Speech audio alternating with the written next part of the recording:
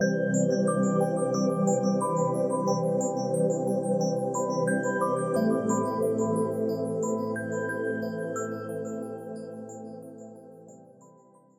everybody. Welcome to 2ZQ Hot Takes, where we discuss issues both big and small. I am your host, the very handsome Tim Kirk, and today I'll be talking about LGBTQ superheroes. Oh my. This is such a densely packed topic, which has become increasingly significant to many people in global societies. Just Google LGBT superheroes and you will find list after list after list after list of them compiled by people and websites around the world. Not only lists, but books and podcasts and so much more media devoted to the topic, it is dizzying. I remember in the 90s there was a nightlife event, first time promoting itself as a superhero themed party, where attendees were encouraged to dress as their favorite superheroes, and it turned out to be a success. Who knew so many of us had their own costumes? Oh my, who am I kidding? It wasn't just for Halloween. And this was all before Comic-Cons exploded into the giant-scale enterprises they have become. Superheroes capture ideals that transcend differences, as well as offer hope to people caught in less than optimal or oppressive situations. Whether they be here in the U.S. or anywhere else, they can access the information. There are so very many lists of LGBTQI superheroes and villains put together by so many different and opposing components of society, it is absurd to even address that superheroes could be gay. I personally know 3 men who have worked for Marvel in different capacities, 2 of them being very well-known writers and illustrators artists, the other being a talented artist who worked on one of the top comics. All 3 of the characters from those guys are now identified by the world as Avengers, and they, as are their characters, are decidedly heterosexual, but completely gay-friendly. That being said, muscle-bound hardbodies and skin-tight outfits are hard to separate from gay culture. For me, I have always loved Superman. Jerry Seinfeld and I have at least 3 things in common. We both grew up on Long Island, we are both left-handed, and we both love Superman. My mom used to pin a towel on my T-shirt, and I would run around the backyard believing that I was Superman. I got the kick of the year when I saw Man of Steel for the first time, and there was little Clark Kent doing the exact same thing. Yeah, because it's great. Superman saved the day. Superman was and is the hero, the best, the greatest, the original. Nobody comes close to Superman. Then for me, it was Batman. Then Spider-Man. Then the Fantastic Four. They were the first ones for me who did not have secret identities, but they were cool, man. Then Green Lantern. And now we learn that Alan Scott is the original Green Lantern, and he is or was gay. Then Aquaman, and Aqualad and Superboy, and I never liked Robin. This all meshes with my childhood cartoon viewing habits, which I have previously spoken of. My question is, wouldn't you want an impressionable mind to know that there are people, fictional or not, doing heroic things no matter what their sexual identity? That you can rely on someone who doesn't fit in a rigid description to be gallant, to care, to take action, to help?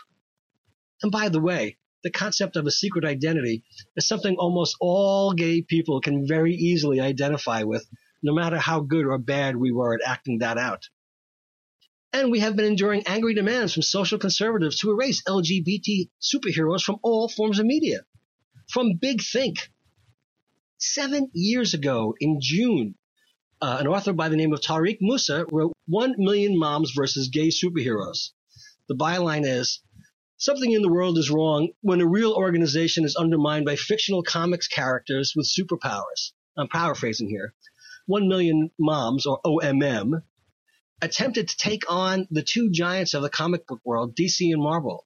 This is not because of depictions of extreme violence, sexism, racism, or any other vaguely problematic area, but because 2 superheroes from the respective outlets came out of the fictional closet or reaffirmed their homosexuality. As The Guardian reported, DC Comics planned to reveal that one of its established characters is gay. Speculation is centering around Batman, Green Lantern, and Wonder Woman. And Marvel's new issue of Astonishing X-Men will feature Northstar's marriage to his boyfriend. It was eventually revealed that secret DC character was a version of the original Green Lantern, Alan Scott. In their statement on the matter, OMM claimed that children desire to be just like superheroes and mimic superhero actions and even dress up in costume to resemble these characters as much as possible. Now, if role models end up gay, it obviously means that children will want to be gay too. Can you imagine little boys saying, I want a boyfriend or husband like X-Men? Yes, I can. OMM, therefore, will not stand for it and demand to know why adult gay men need comic superheroes as role models. Well, they don't, admit OMM, though I think that's a good thing. But what the gays are trying to do is, of course, far worse. They want to indoctrinate impressionable young minds by placing these gay characters on pedestals in a positive light. These companies are heavily influencing our youth by using children's superheroes to desensitize and brainwash them into thinking that a gay lifestyle choice is normal and desirable. Because it is. Brainwashing. Those diabolical comic books with their sinister plots. 1 million moms. A, they aren't anywhere close to being 1 million. And B, I get the very strong impression that these people have severely twisted attitudes about sex in general. To quote the late, great George Michael, sex is natural, sex is good. Not everybody does it, but everybody should. Seriously. From LifeSite News, which bills itself as a cutting-edge petition platform created to exclusively serve the pro-life and pro-family communities. Their goal is to effect concrete change to create a culture of life. Hate to tell you guys this, but being gay and being pro-life are not at odds with each other, nor are they mutually exclusive. From bounding into comics and writer Jorge Arenas, a petition was recently launched that demanded Marvel Studios not indoctrinate children with homosexual ideology in their upcoming Eternals movie. The petition from LifeSite News came in response to Marvel Studios' chief of production Victoria Alonso's recent comments at the premiere of Captain Marvel stating, "The world is ready for an LGBT superhero." Not only did Alonso state the world is ready for an LGBT superhero, but Marvel Studios boss Kevin Feige, I don't know how to say his name, also recently commented on introducing an LGBT hero into the Marvel Cinematic Universe. In an interview with ET, Feige noted that the idea was percolating. A new report also indicated that Marvel Studios was looking for a gay actor to be the lead in an upcoming Eternals movie. LifeSite News petition is directed at both Victoria Alonso and Kevin Feige. In summary, the petition objects to what they see as Marvel's bid to impose a politically correct homosexual theme in the Eternals movie, saying that children and their parents don't expect to be indoctrinated with LGBT propaganda by Marvel Films. It called on the multi-million-dollar producer of films like The Avengers and Spider-Man to let children be children and instead lead them into a fantastic world where superheroes can save the world, irrespective of sex. Yes, irrespective of sex. Straight or otherwise, they should all be celibate, because that makes them, what, priests? Yeah. Along with the petition, LifeSite News encourages parents to not let their children see the Eternals when the Eternals debuts in 2020.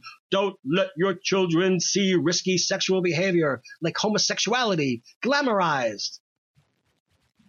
Created by Jack Kirby, the Eternals came to life in the summer of 1976 in the Eternals #1. The Eternals are a group of beings that were created by Celestials and are, in the comics, defenders of Earth. They are offshoots of the human race, but don't interact greatly with their human cousins. Due to the experiments done by the Celestials, the capacity for superpowered humans, the X gene, was also created. Having LGBT actors play superheroes is nothing new to comic book fans. Ian McKellen magnificently portrayed the villainous Magneto in 4 X-Men films. Wentworth Miller took on the role of Captain Cold in both The Flash and Legends of Tomorrow. Also, Marvel's counterpart DC Entertainment cast Ezra Miller, who I love, as the Flash in Justice League. Marvel Comics had Alpha Flight member Northstar officially come out as gay back in Alpha Flight 160 in 1992, and creator John Byrne has stated that the character was intended to be gay from the beginning, but he was restricted by the Comic Code Authority.